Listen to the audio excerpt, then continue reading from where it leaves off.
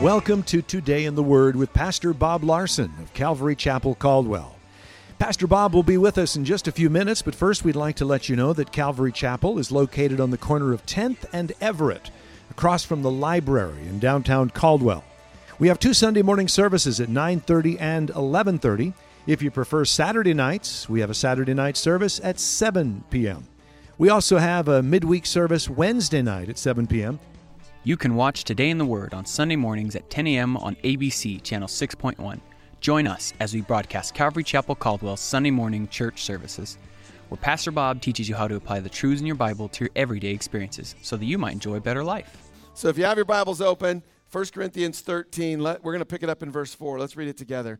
It says, "Love suffers long and is kind. Love does not envy. Love does not parade itself, is not puffed up, does not behave rudely, does not seek its own, is not provoked, and thinks no evil, does not rejoice in iniquity, but rejoices in the truth. It bears all things, believes all things, hopes all things, endures all things. Love never fails." If I were to ask you to describe love, how would you describe it?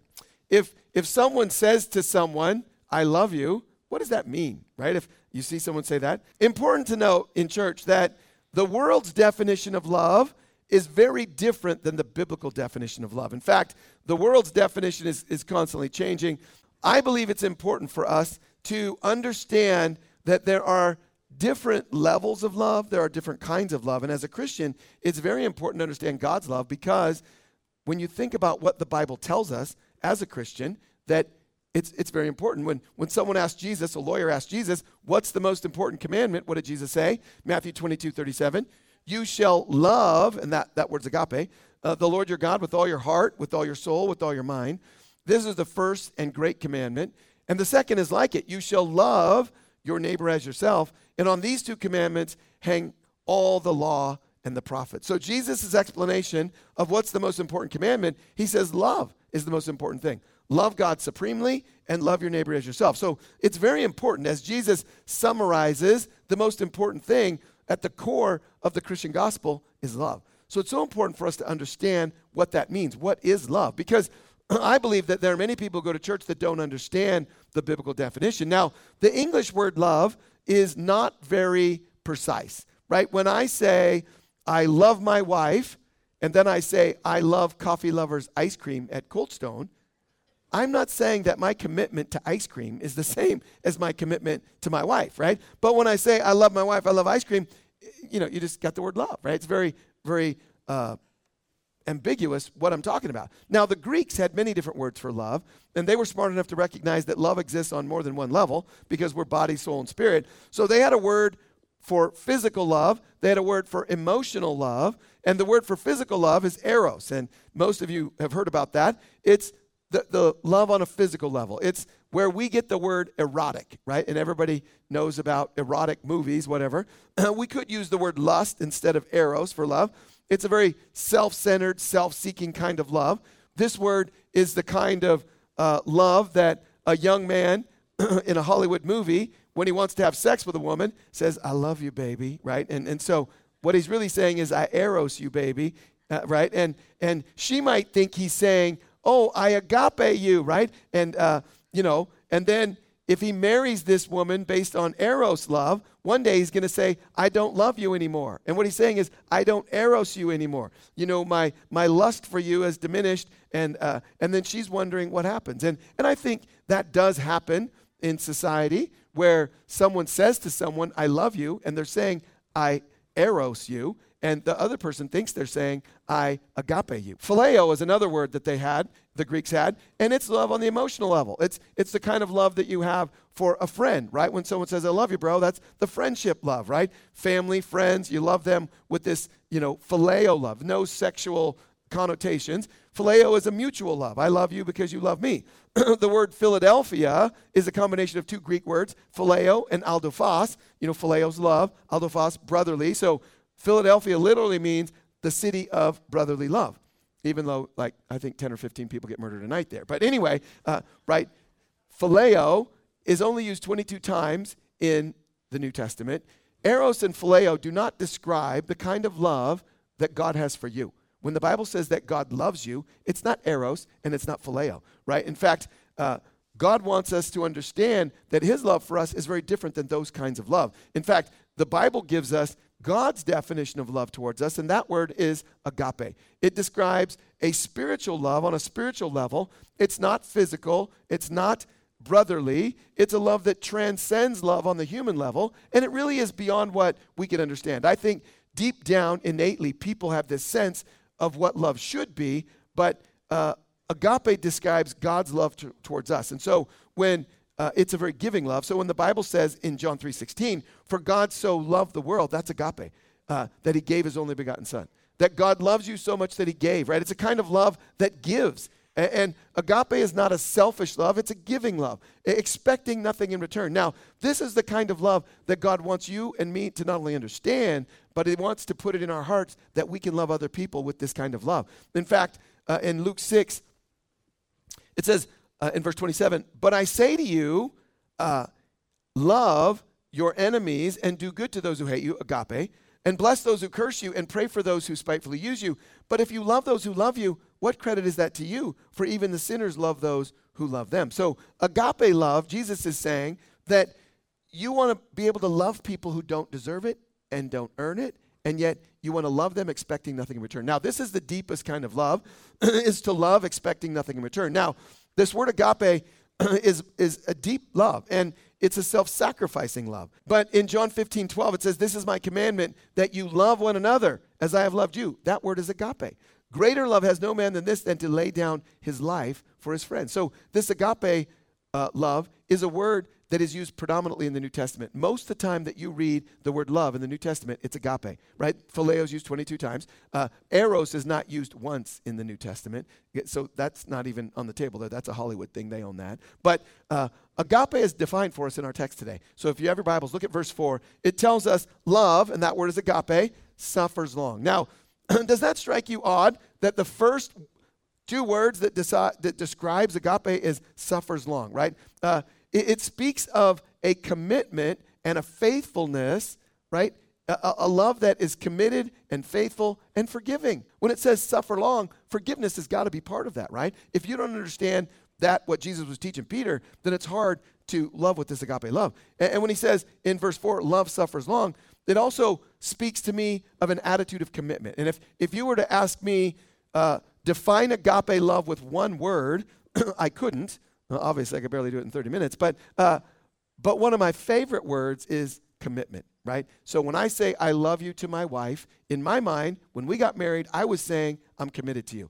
And I think that the words that we have people share in marriage ceremonies, when we have them up here, and I say, repeat after me, and then they say, for better, for worse, for richer, for poorer, for sickness and health, until death do us part, right? That is a good definition of commitment.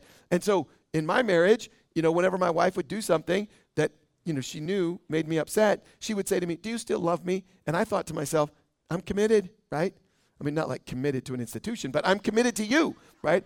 I'm committed, and it doesn't matter what you do, I'm committed, right? And so for me, when I read verse 4, when it says love suffers long, to me, commitment is the word, right? And so when you think about your love towards your spouse or your children or your parents, what level of commitment do you have? Do you have a point where you say, okay, I love you kids, but at this point then, that's it. But I want to define love to those who I love, right? What do I mean when I say I love you? I mean that I'm in, right? I mean, I'm with you, right? And you watch football players say, oh, we have love for one another. That's why we win. You only love them until you're done with college. You go into the pros, right? Then you leave them. But this is a very important understanding of agape love. It suffers long. When you think about God's love towards you, he suffers long, right? And he goes on to say in verse 4, love suffers long and is kind. So after a long period of long suffering, then you want to be kind and polite to the person. So if you are a parent, you understand this, right? Now, much of the problems in marriage stem from not understanding the different kinds of love. When a person says to their spouse, I love you, what does that mean always? Biblical love is much more than a feeling. And one of the reasons that couples fail to walk in this biblical love is because sometimes they reduce love in their minds only to a feeling. And Jesus' example for us of love in the Garden of Gethsemane was not determined by his feelings. In fact, I looked up love. I asked Siri yesterday morning to tell me, what does love mean? And it spouted out some things about feelings. I Googled it, and it was like feelings of this, feelings of that. And, feelings are part of love, but love is not only feelings, right? In fact, Jesus, in Mark 14:34, it says, then he said to them, my soul is exceedingly sorrowful. He's in the Garden of Gethsemane, going to be crucified for our sins. And what was Jesus saying? When he said, my soul is exceedingly sorrowful, he's saying, part of me feels sorrowful. Part of me feels like I don't want to do this. It feels like this is going to hurt. And so I don't want to pay the price for the sin of humanity. But did Jesus allow his feelings to control his love towards you? No. In verse 35 of Mark 14, he went a little further, fell on the ground and prayed that if it were possible, the hour might pass from him. In verse 36, Jesus said, Abba, Father, all things are possible for you. Take this cup away from me. Nevertheless, not what I will, but your will be done. In other words, Jesus was saying, God, I don't want to go to the cross. I don't feel like doing this. But if it's possible, then let's not do it. But nevertheless, not what I will, but your will be done. In other words, Jesus did not put his feelings above God's will in his life.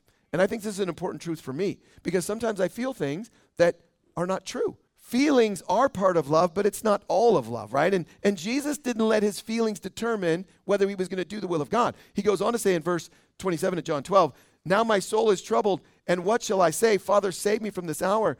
For this purpose I came to this hour. Father, glorify your name. So Jesus didn't allow his emotions or his feelings to dictate how he would show his love towards humanity, right?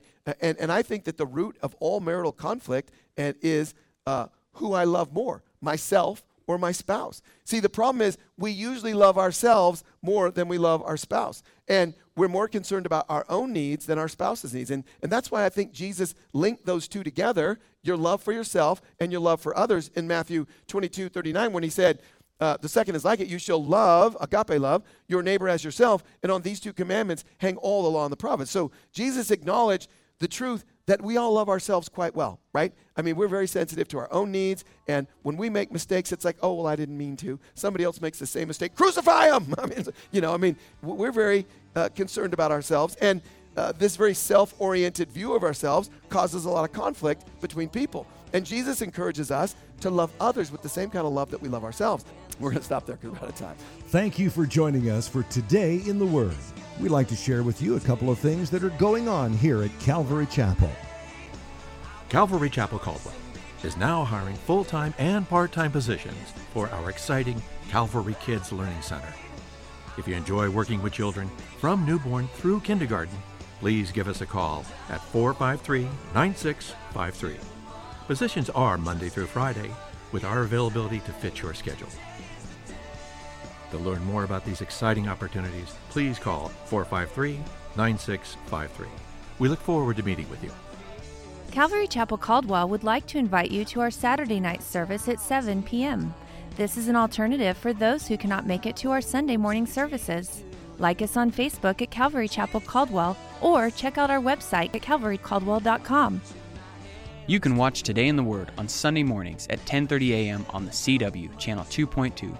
Join us as we broadcast Calvary Chapel Caldwell's Sunday morning church services, where Pastor Bob teaches you how to apply the truths in your Bible to your everyday experiences so that you might enjoy a better life. If you would like a copy of Pastor Bob's message today in its entirety, you can call us at 208-453-9653 during the hours of 9 a.m. to 5 p.m. If you're not currently attending a church and are in the Caldwell area, we'd like to invite you to one of our services. We're located on the corner of 10th and Everett, right across from the library in downtown Caldwell. You can also visit us on the web at calvarycaldwell.com. If Today in the Word is ministered to you and you would like to support this radio outreach ministry, we encourage you to pray for us. You can also partner with us financially. Simply visit calvarycaldwell.com to make a donation. Thank you for joining us for Today in the Word. May the Lord bless you, and may you have a great day. Today is the day you